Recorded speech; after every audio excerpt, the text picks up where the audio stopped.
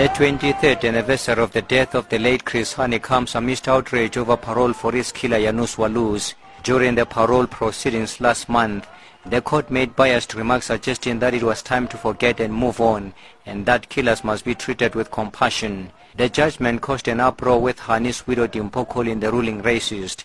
She says her government has let her down by refusing to reopen the case of her late husband.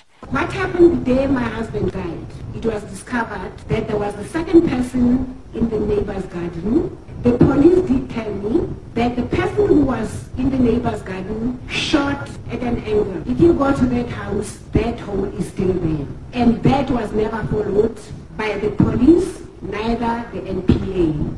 Meanwhile, Justice Minister Michael Masuta has since appealed the judgment, and for now Walus has not been paroled as yet. SACP General Secretary Ntebo Mokobo says in honor of the late Hani, they need to safeguard the country's territorial integrity from abuse by some influential business people. He says they cannot allow the illicit doings of the Gupta family in South Africa. When the Guptas had the arrogance to land their wedding party guests at a Waterkloof air base, we felt our sovereignty was being violated. Our country is not for sale. We have heroic families in this country. The Mandela family, the Sisulu family, the Dadu family, Joslo Ruth First, the Mkande family. We can mention many families. They never actually expected what the Guptas. Who is this Gupta family?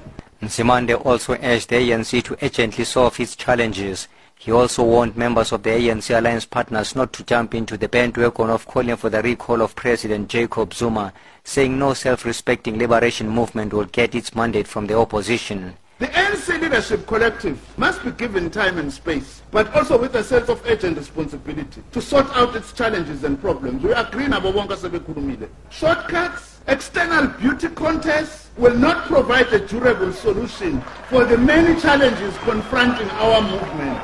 The SACP will not march to the opportunistic drumbeat of the DA and others like them. It was also correct for the ANC in Parliament not to play along a path defined by the DA. No self-respecting revolutionary movement would have followed a path set by its opponents. His sentiments were echoed by ANC Secretary General Gwede Mantashe, who warned party members not to succumb to pressure from the opposition forces. It can't be correct to put the opposition forces this impeachment. We have expectation that ANC MPs will vote for that impeachment. It's unheard of. It will not happen, comrades.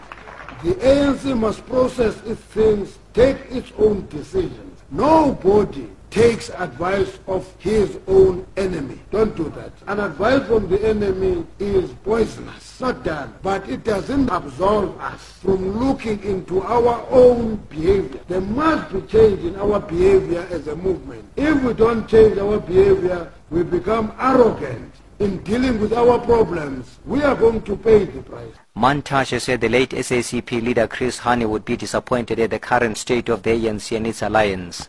How would Chris feel and react to the state of the movement today? Chris Hani would be at the heart of the battle to save the movement from both the offensive of the opposition forces and the bleeding from our own goals that are very costly to the movement. And Chris would be at the heart of that battle. Let's save land. So they have played the Communist Party, Ilapa, to save the movement. The movement sometimes must be saved from itself. He would be fighting factionalism. That pushes us to the extremes. He also says the outrage following the Constitutional Court judgment borders on the loss of trust for the ANC.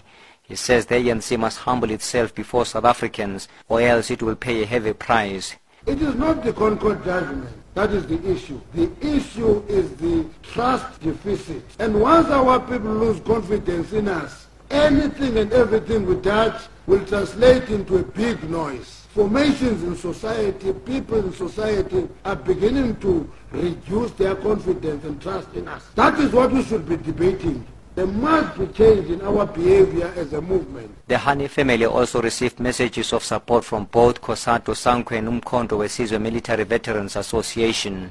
I am Ntebo Mokobo in Boksburg.